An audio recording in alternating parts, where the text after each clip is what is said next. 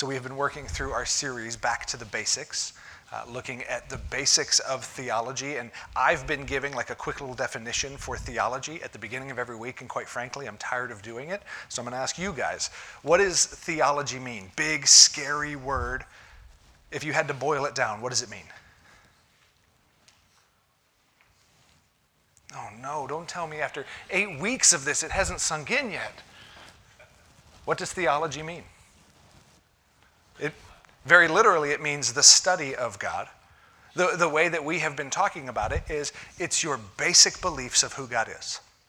That's what theology is. Again, it feels like this big, scary word and all that, but really all it means is your basic beliefs about who God is and who you are to be in response to that. We all have a theology, whether we're aware of it or not, whether we're able to articulate it or not. We all have a belief of who God is.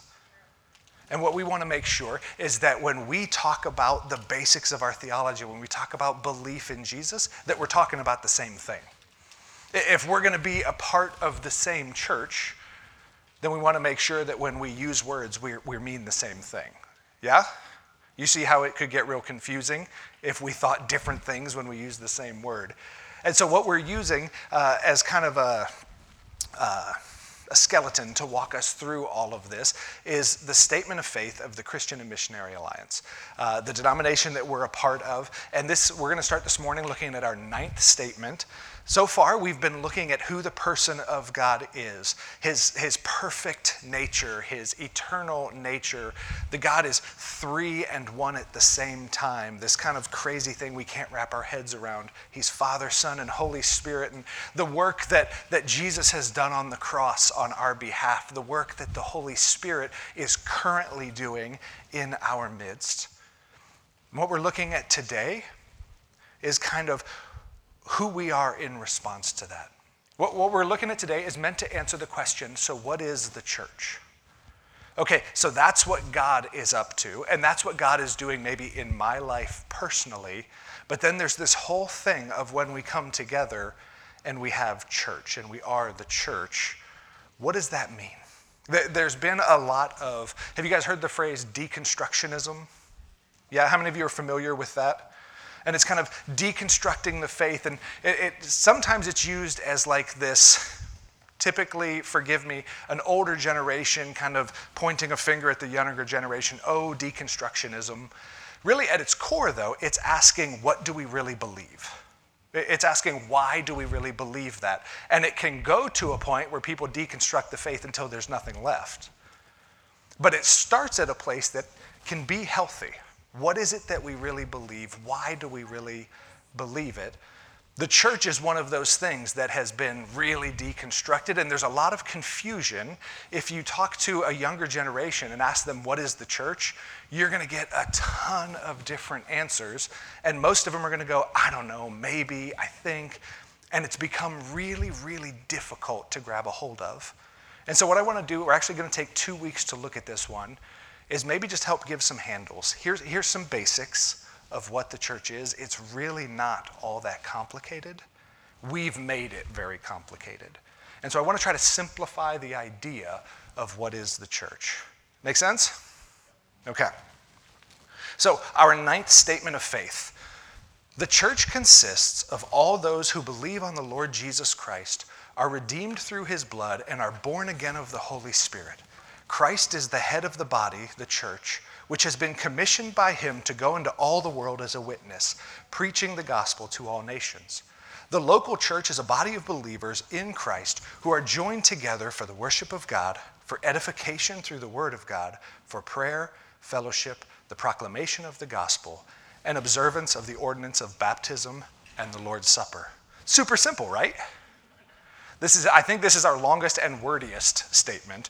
And like I said, there's too much to try to knock out in one, so we're going to kind of break it in half and look at it over the next 2 Sundays. But the first thing that I want to point out while we have the entire statement up there is you notice at the very beginning it says the church and it has a capital C. But then if you look about halfway down, it says the local church and there's a lowercase c. Have you guys ever noticed that before when you're reading some Christian literature or something? Sometimes church is capitalized and sometimes it's lowercase. Have you ever seen that? what that is there is, a lot of people just refer to it as the Big C Church and the Little C Church. It's a way of helping us understand there's the Big C Church, which is the universal church, the church throughout all history, the church that spans the entire globe, the church that every single believer is a part of. But then there's the Little C Church, which is our local church. Whether it's the Alliance or Summit or the Nazarene or the Methodist or the Baptist Church, whatever it might be, we all have these little, smaller, local churches that we're a part of. And so first, this statement starts with, let me help you understand what the Big C Church is about, kind of the big umbrella. And then next week, we're going to get into the local church. What does it actually look like here? What does it actually look like when individual groups of believers get together? But this Big C Church, how many of you, the Catholic Church, that word Catholic, do you know what it actually means? Like literally translated, it's from a language that we don't use anymore, but that word Catholic simply means universal.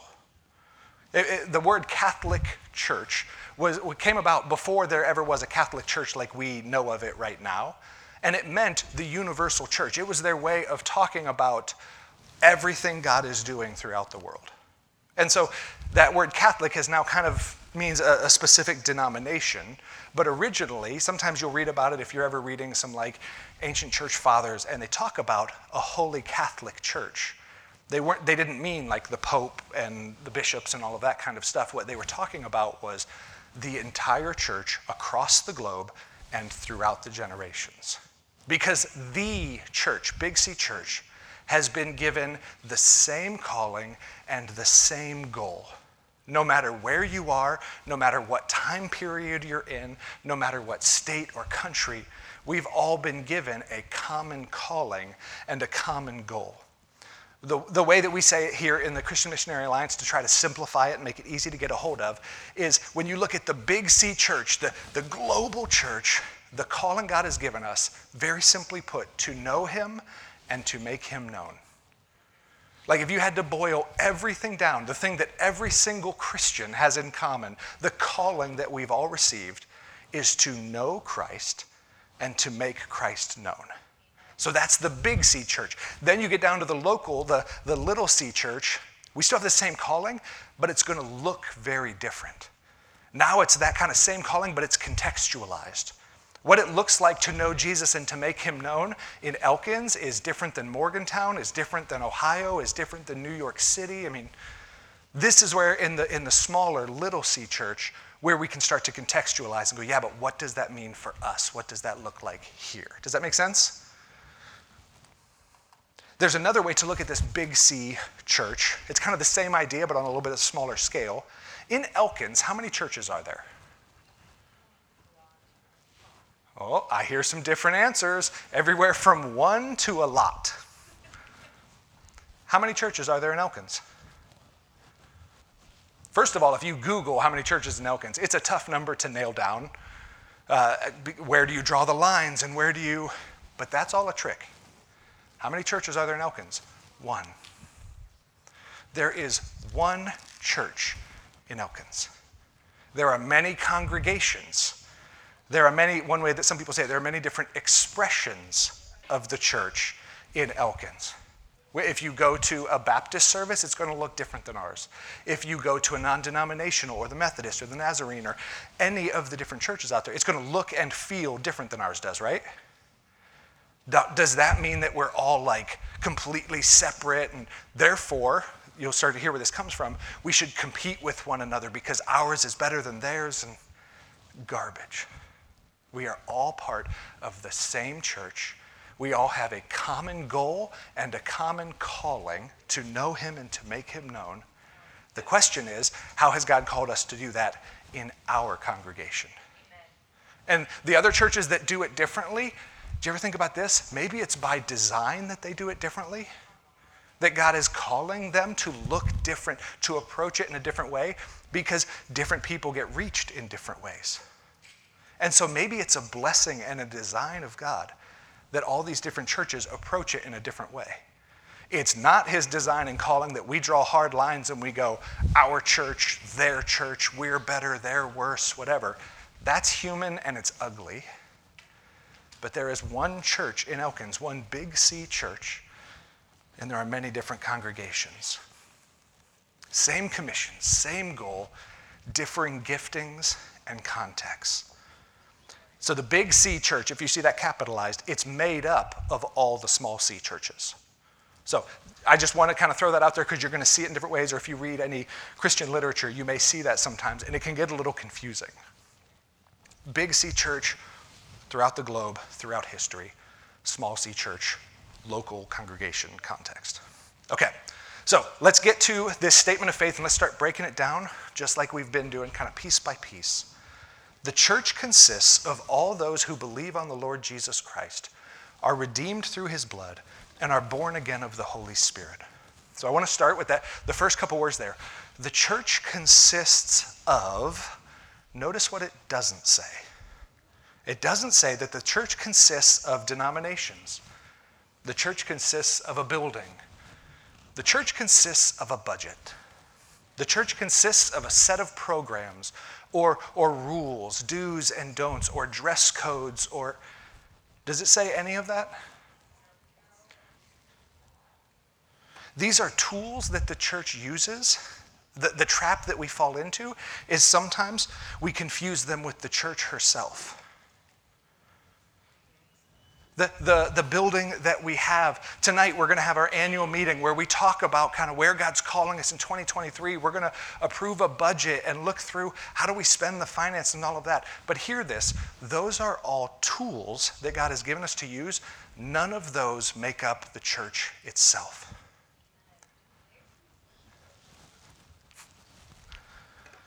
But we have to fight culture with this. And when I talk about oftentimes fighting culture, I'm talking about like kind of the world's culture, American culture, or those kinds of things, and how the church needs to fight against that. But in here we find we have to fight against church culture.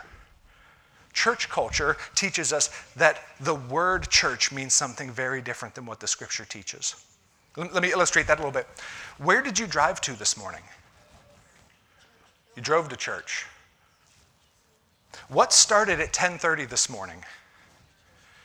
Church. And I had a little joke in there about, or for some of you, 10:45, but actually at 10:29, I watched about 30 people come spilling in. I actually grabbed Tim and was like, what's happening? Praise the Lord for daylight saving time. What do we call this building? Church. We've been tricked a little bit. And it's Christians that have been tricking ourselves. This isn't something the world put on us. We've given the word church a definition it was never meant to have. It's a building, it's a service, it has an address. This is never what was meant when you read the scriptures and the word church is used. The etymology of that word church, like where it came from, is actually really convoluted and interesting because it has to go through like 7 different languages until we get to why we call it church. But when you go back into the New Testament and you look at the original Greek, the word used is ekklesia. It's where we get words like ecclesiology and some of this, which again, it's a big theological word. It simply means the study of church. But that word ekklesia actually means the called out ones. It's 2 different words put together, and it means those that have been called out for a specific purpose. When Jesus said in Matthew 16, I will build my church and the gates of heaven will not overcome it, he wasn't saying, I'm going to build like the first church of Jerusalem of Jesus, and it's going to be this one building where everyone can come and we're going to have the best services. He was saying all of those that I call out from the world, all of those who choose to follow me, who come together for a specific purpose, that's the church. We've all heard this before, right? The church is the people, not the building, not the program, not the service. I thought we were going to have some on-stage participation, which, if anyone is that gutsy, you're always welcome to come up here. We'll give it a go. The church is the people of God coming together for the purpose of worshiping and seeking God's face. That is what is meant in the New Testament when you read the word church. Actually, a much better, a much fuller understanding would be if instead of church, it said the assembly or the congregation. That is actually what is meant. That church word has been so loaded that we read it sometimes and it's easy to get confused and go, wait, what is the church? It has always been about the assembling of God's people. We are the church. This is not the church. You understand that? One of my favorite uses of that word ekklesia comes from Acts chapter 19. The Apostle Paul, he's in Ephesus, and he's been there for a couple months now, and he's speaking in these amphitheaters, and he's gathering large crowds of people, but there's a problem. There was a competing message in Ephesus. Ephesus is where the temple to Artemis stood. It's one of the seventh wonders of the ancient world. It was this massive, beautiful building that was there, and it all focused around worshiping Artemis. Can you take that off the wall? Wait till I get to it. Thank you. I watch all of your eyes staring up at the screen, and I'm like, uh-oh. So there was this temple to Artemis, and what came with the temple to Artemis was this thriving business of making idols and statues of Artemis, and they would sell them all throughout the city. So as Paul is gathering thousands of people in these amphitheaters, teaching them about Jesus, all the people selling statues of Artemis started going, where are all my customers going? And so they all get together one day and they have this meeting and they're like, it's that Paul guy. He's doing it. He's taking our customers. He's hurting our bottom line. And so they start to rile up the people. And we find this in Acts chapter 19. When they heard this, they were filled with rage and began to cry out, "Great is Artemis of the Ephesians." So the city was filled with confusion, and they rushed all together into the amphitheater, dragging along Gaius and Aristarchus, Macedonians who were Paul's traveling companions. Though Paul wanted to go in before the people, the disciples did not let him. Even some of the provincial officials of Asia, who were his friends, sent word to him, pleading with him not to take a chance by going into the amphitheater. Meanwhile, some were shouting one thing and some another, because the assembly was in confusion, and most of them did not know why they had come together. Do you see the word church in there? Did you find ekklesia as I was going through? Chris, go to the next slide for me. It was the riot. The mob was referred to as the ekklesia in there.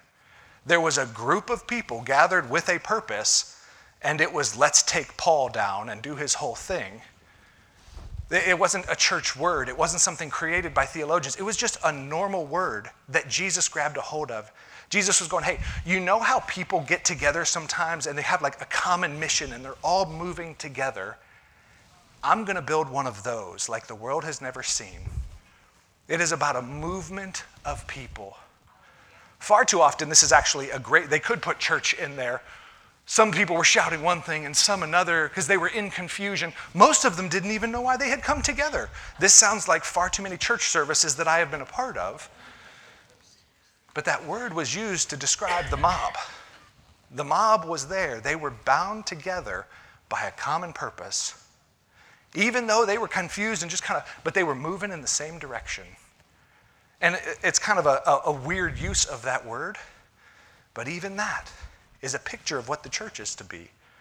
People bound together with a common goal. Let's move together. Does this make sense, church? Yeah. Notice how I keep calling you church? There's something in it.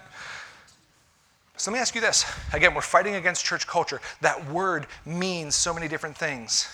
We talk about church, and it means something different to so many of us. How many of you, this is the first time you've ever heard that church is about us, not about a building, not about a... Is this your first time? Most of you not. So why do we keep being drawn back to the idea that church is a building or a service or a set of programs? This is kind of our natural default. We know that it's not what Jesus meant. We know that it's not what Paul meant, but we kind of keep getting sucked back into the gravity of church has an address, church has a time, church. Why is that? Think of it. If somebody comes to you and they say, tell me about your church, many of us are going to go, well, it's contemporary worship, and you're going to describe the building to them a little bit. Maybe you'll talk about the preaching for better or for worse. Hey, go down the road, that guy's better, they have a better church, like whatever it might be. When somebody says, tell me about your church, too often our response isn't, well, let me tell you about David. Let me tell you about Elizabeth. Let me tell you about the people that make the church. We start describing to them the service, the programs, the building. Why? Why do we get drawn back into that?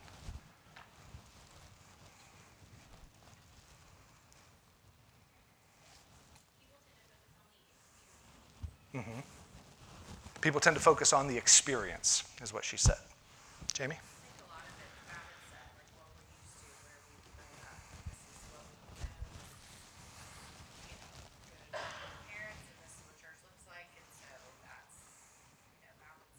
Yeah, many of us, this is what we grew up with. This is what that word always meant. And even though we know that's not what Jesus meant, it's just so natural to kind of go back to it. Why else? Why do we keep going to this definition that we know doesn't capture what the church is?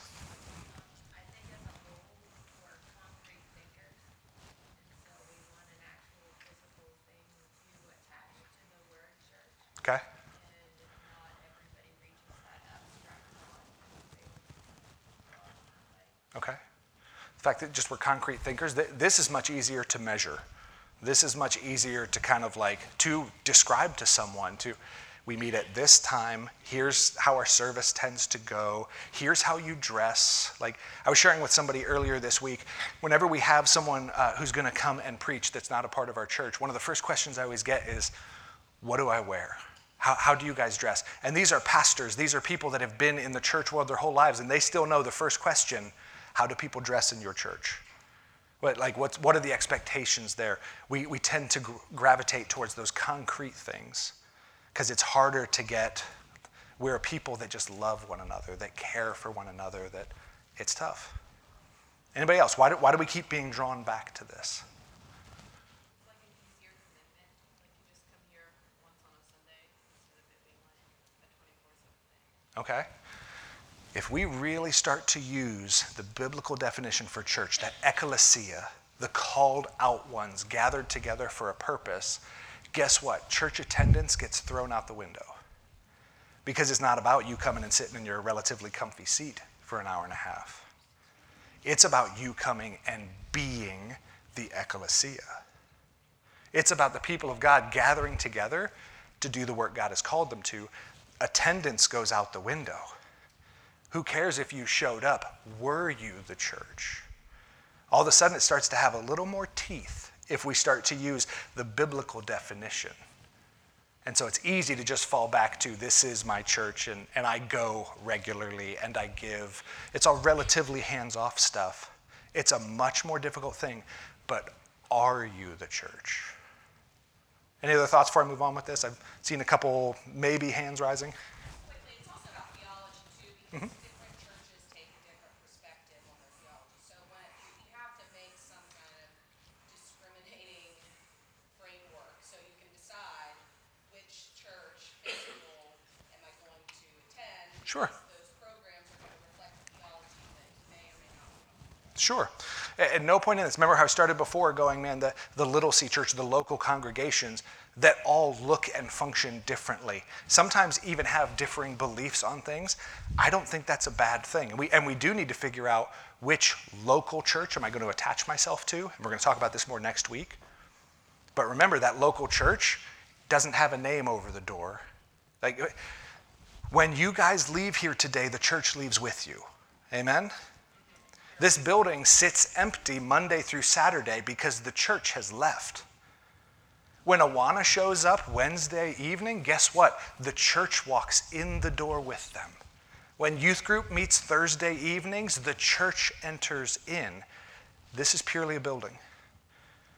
We have a service time, a time that church starts, because that's a time we choose to gather together. If one Sunday the miscommunication happens, no one shows up, guess what? I'm not having church by myself. Not only because I'd feel ridiculous up here, it's physically impossible for me to have church unless you, the church, show up with me. Does this make sense? The church consists of those who believe on the Lord Jesus Christ are redeemed through his blood and are born again of the Holy Spirit. So let's break these down a little bit. We've talked about some of these in the past, so I'm just going to kind of hit on them pretty quickly. I love that they used the word, the church consists of those who believe on the Lord Jesus Christ, not those who believe in Jesus. We can believe in a lot of things. Does anyone in here believe in Bigfoot? This is the gutsiest thing I'll ever ask you to do, to raise your hand. That's Tim, everyone. Tim? Okay, we got a couple people that believe in Bigfoot. Here's the thing. Your belief in Bigfoot does not affect your life. Now, you keep raising your hand in public and telling people you believe in Bigfoot, it'll have some effect on your life. But to believe in Bigfoot means I believe that there is some hairy creature out in the woods somewhere doing Bigfoot kind of stuff. And then I move on with my day. To believe on Jesus is different. To believe in Jesus is to believe there was this guy who lived 2,000 years ago. He was good. I even believe he died on the cross. Cool. But it doesn't have any change in my life. To believe on him is to mean the weight of my eternity, the weight of my faith rests on his shoulders. It actually produces change in my life because if I place my belief on him, then what he says goes. Then all of a sudden, his priorities, his characteristics, his ethics, I need to change to match them because the weight of my belief rests on him. Do you see the difference? You'll read, there's passages of scripture that talk about our belief in Jesus. There are people that talk about it. I'm not saying anytime that word in is used like, oh, someone made a mistake, but it's an important distinction. You can believe in the tooth fairy. You can believe in Sasquatch, but that's very different from believing on Jesus Christ. So the church consists of all those who believe on the Lord Jesus Christ, are redeemed through his blood. That word redeemed there means bought back, purchased. We were once slaves to sin, unable to free ourselves, and Jesus bought us, purchased us for himself. We have been redeemed. Paul, talking to Timothy, uses the word ransomed. He says, for there is one God and one mediator between God and humanity, Christ Jesus, himself human, who gave himself a ransom for all, a testimony at the proper time. We were all being held captive. The difference is this wasn't like we weren't kidnapped. We went willingly. We locked ourselves in a cage and we needed ransomed. We needed purchased back. And it was through the blood of Jesus Christ that we have been bought back, that we have been given the ability to become the people he created us to be. The church consists of those who believe on the Lord Jesus Christ, are redeemed through his blood, and are born again of the Holy Spirit. Again, we talked about this a couple weeks ago. I'm just going to touch on it. This word born again, it comes from Jesus talking with Nicodemus in John chapter 3. And Nicodemus came and said, what do we have to do to enter the kingdom of heaven? And Jesus said, you have to be born again of the Holy Spirit. And Nicodemus kind of played dumb, and he was a very smart guy, but he went, are you saying I have to go back into my mother's womb and be born again? And you can almost hear in the text Jesus going, really, Nick? You thought that's where I was going with this. But Jesus said, no, you have to be born of the Holy Spirit. You have to be born of spirit and water. You have to be made of new stuff to enter the kingdom of heaven. Part of putting our faith on Jesus is receiving the Holy Spirit and being born again, being made of new stuff. All of a sudden now we have the ability to be a new creation. As Paul says it in 2 Corinthians 5, he says, therefore, if anyone is in Christ, he is a new creation. Old things have passed away, and look, new things have come. Everything is from God, who reconciled us to himself through Christ and gave us the ministry of reconciliation. We have been made new through the Holy Spirit. Amen. To be a part of the church, our faith has to rest on Jesus, on his saving, redeeming work. And we receive the Holy Spirit and are made into these new creatures. And when we, as new, redeemed creatures, come together, the church is born. This is the meaning of the church. The church is wherever, we gather as followers of Jesus. This begins to radically change the way we interact with one another. Because all of a sudden, when I invite you over to dinner at my house, that's church. When we go to watch a kid's soccer game together, guess what? The church now meets at the soccer field. Gathering on a Sunday morning to worship and seek the Lord together becomes the church. You're not coming to the church. You are the church coming together. This is just a convenient place to meet. This is just a place that's heated in the winter, cooled in the summer, and has sound and lights. You are the church when you enter in together with a common purpose to worship Jesus together. All of the sudden, like, how did church go? I liked it, I didn't like it, doesn't matter. How did church go? We got together and we worshiped Jesus. Check. That's the point of the church. We're going to look next week at what that practically looks like in the different pieces of how we come together and why we come together. But we bring the church with us. It's not something that we are coming to. The church consists of all those who believe on the Lord Jesus Christ, are redeemed through his blood, and are born again of the Holy Spirit. Christ is the head of the body, the church. This metaphor of the body is used often in Scripture, most notably in 1 Corinthians 12, which we're going to read a couple passages out of. And God is always using this. He's going, look, just as the body, and we're going to read as many different parts, when they come together, there's a wholeness, there's a completeness. They look different, they act different, they function different, they serve a different purpose. But remove a piece, and that body is now hobbled. We, when we come together, connect and become the body of Jesus. Paul in 1 Corinthians 12, for as the body is one and has many parts, and all of the parts of that body, though many, are one body, so also is Christ. For we were all baptized by one Spirit into one body, whether Jews or Greeks, slave or free. And we were all made to drink of one Spirit, so the body is not one, but many parts. Skipping down a little bit, God has put the body together, giving greater honor to the less honorable, so that there would be no division in the body, but that the members would have the same concern for each other.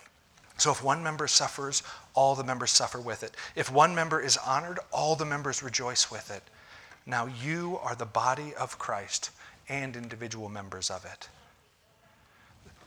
When we unite together, we become the hands and the feet of Jesus Christ. We become an expression of God himself put on flesh on this earth. We're coming into the Christmas season here in a little bit. I never want to look past Thanksgiving. I hate that there's all this Christmas stuff out already, but that's what we're celebrating, is God put on flesh and came to earth, right? Well, guess what? When we gather together, we are God put on flesh, come to earth. We become the body of Christ.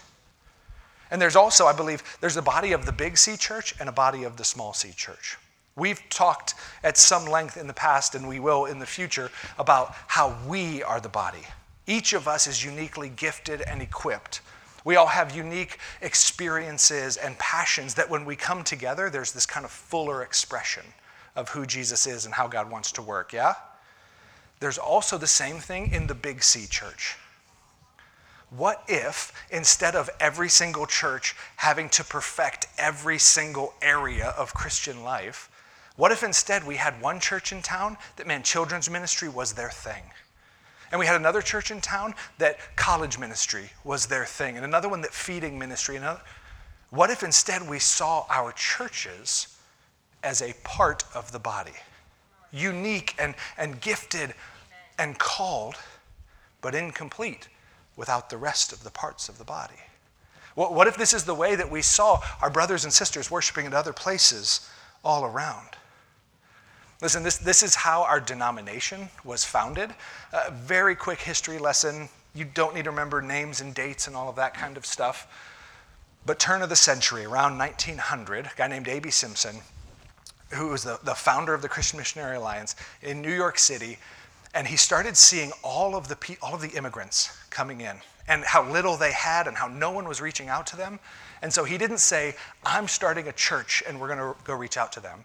What he did is he started getting brothers and sisters from all different denominations, and he would say, cool, go to your church on Sunday morning. Let's meet Sunday evening and talk about how do we love on these people? How do we come together from all of our different backgrounds, even with our different beliefs? They all held this one thing in common, that Christ was Lord and that those people needed to hear about him. And so they started going, man, let's go to your church. God bless you, go to your church. Then let's come together and figure out how do we get to work. And so there was the Christian Alliance. Let's figure out how do we really pursue Jesus deeper. And the Missionary Alliance. Let's get the word out. It eventually became its own denomination, but the whole thing has always been built on partnership. We need to be partnering with other brothers and sisters, with other congregations that are out there, because we can't do the work ourselves. We were never intended to. We don't have all of the gifting and resources necessary. We need to be partnering with other churches. And let me tell you, I'm very proud. We have some ministries that have already begun to do that over the past few years, especially our women's ministry, a little commercial, the IF gathering that our women have. They're very intentional to invite women from other churches to come, not because we just want to show off our church and hopefully those women will start coming here, because those churches don't really have a whole lot going on for women and going, man, come use ours. We're going to do this thing, like we offer it for free. Please come and be trained. And then take the passion and the power back to your church so that your church is better because of it. We're not just trying to pad our stats. Let's train up women from other churches and send them back even stronger so that that church can thrive and that church can thrive. The feeding ministry that we've begun to partner with that Jamie has been sharing with us about, I don't know if you've noticed, but our location is not great for reaching out to people. Oftentimes you're reading books and they'll talk about like a neighborhood church. We don't have much of a neighborhood. It's not very easy for people, especially under-resourced people, to get to where we are, right? So should we start a feeding ministry where we serve, lunch here every Wednesday? Wouldn't make any sense. Our prayer has been, Lord, who out there is reaching out to people and how do we begin to partner with them? And we're seeing God begin to open those doors. Let us come and help make what you do even better, because we're a part of the same body. And we've been called to join with you on mission, to see people understand the love of Christ in very practical, meeting their physical needs ways, and in hearing the gospel proclaimed. We offer trainings to other churches. Next weekend, I'm going to another church and spending my entire Saturday for free training their leaders on some different, our Power of Great Relationships training that we do here about once a year, taking it over there simply because I want to see their church thrive. They're having some interpersonal issues and going, man, let me help you so that your church can be the best version of itself, because as another part of the same body of the Church of Elkins, I need for you to thrive. I need for you guys to be healthy. It would be easy, and listen, it's far too common to sit back and go, but if they don't thrive, all those people are going to need somewhere to go. We have a church. They could come here. We're very entertaining. That's garbage. How can I help your church thrive? Because it's a part of the same body. I need you to thrive. We're joining with another church in May. You'll hear more details about this, to reach out to a community in downtown, one that we have no access to. We have no way to get people from there to here, or it's a difficult thing, but there's a church closer to it that's going, we really want to reach them. We need help though. We will come and help you, and we're not going to put our name on a single thing, because it's not about how do we get people to come to our church. How do we see the Church of Elkins grow and thrive? When our sister churches are bursting at the seams with people, we don't sit back and go, oh man, we want more. Praise God that he is using them to reach people with the good news of Jesus Christ. Do I pray that God uses us in a similar way and that we see new people coming to faith? Absolutely. But when one church is winning, the church is winning. Is this making sense, church? No. We'll talk later. We are all part of the same body of Christ in Elkins, because there is one head, Jesus Christ. Ephesians 1. Paul says he demonstrated this power in the Messiah by raising him from the dead and seating him at the right hand in the heavens, far above every ruler and authority, power and dominion, and every title given, not only in this age, but also in the one to come. And he put everything under his feet and appointed him as head over everything for the church, which is his body, the fullness of the one who fills all things in every way. Did you catch that? Like what he called the church? He didn't say Jesus is the fullness. He says his body, the church, is the fullness of the one who fills everything in every way. What if that was our vision? Every time we gather together, that we want to be the fullness of God, wherever we happen to be. Because Jesus is the head over everything. The first couple verses is just bragging on Jesus. He has been given power and authority over everything. Everything has been put under his feet. He is the head of the body, the church. And his desire is that we become the fullness of him everywhere we go. There's some more Christian culture to be careful with. The phrase, my church, not necessarily bad. This is where English really doesn't serve us very well. I can use that term, my church, to mean two different things. That's my church. I have ownership over it. They better do things the way that I like, because it's my church. Or that's my church. That's the church I'm a part of. That's the church that I belong to. English doesn't help us much with this. Far too often when we talk about my church, we have that, it better please me. It's my church. When really what we're called to is, look, we're all a part of the same body. We have the same head. This is my church because I belong to her, not the other way around. This gets confusing sometimes when we talk about like church leadership. We have a pretty confusing idea of what leadership is. Even the term, and it's a biblical term that I have as pastor. Pastor means shepherd, shepherd of the flock. The shepherd, if you look at like an actual shepherd and his sheep, is the shepherd a sheep? No. Imagine a sheep walking around with a rod telling the other sheep where to go. I'd watch that, first of all. But there's a distinction that's there. And what happens far too often is we take that distinction to mean ownership. That this, the way many people view it, I hope you don't, I want you to know that I don't, that this is actually my church and you're a part of it. There are many churches that are run this way, and that's a very dangerous stance. Here's the way that the scripture talks about that word shepherd, is it actually says, Jesus is the great shepherd, that I and the elders of this church, we're equals in this, the elders, myself, we are under shepherds. We actually are sheep walking along with you, serving the great shepherd. This is his church. It's not mine. It's not yours. We are under shepherds. You will never hear me refer to myself as the senior pastor of this church. First of all, I'm the only pastor of this church, and that feels weird. If we grow and someone else has that title of pastor, you will still never hear me refer to myself as the senior pastor. There is one senior pastor of the church, and it is Jesus. I am a pastor. I'm a shepherd, but I always want to be very careful there. This is more my confession to you, and one that I want you guys to understand. I never want to place myself above. I never want to place myself, this is mine and I control it. That is not my place. That is not the job of any leader. He is the great shepherd. This is his church, and I, like you, want to seek him for his desire.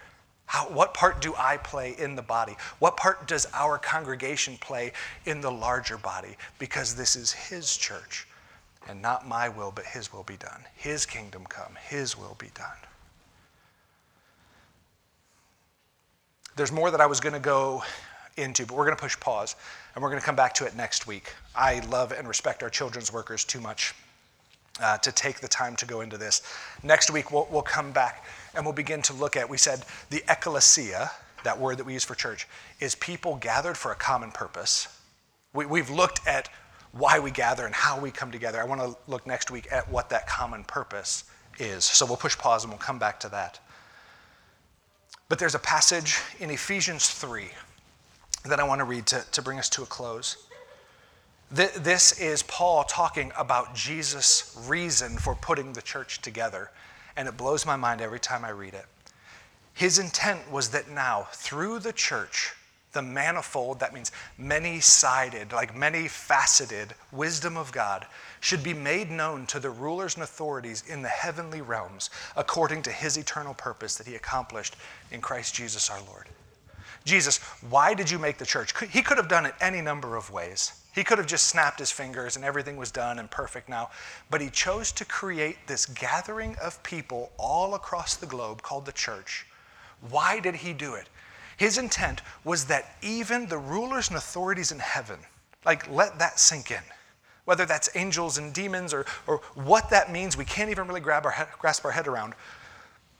The rulers in the heavenly places would look at the church and go, no way.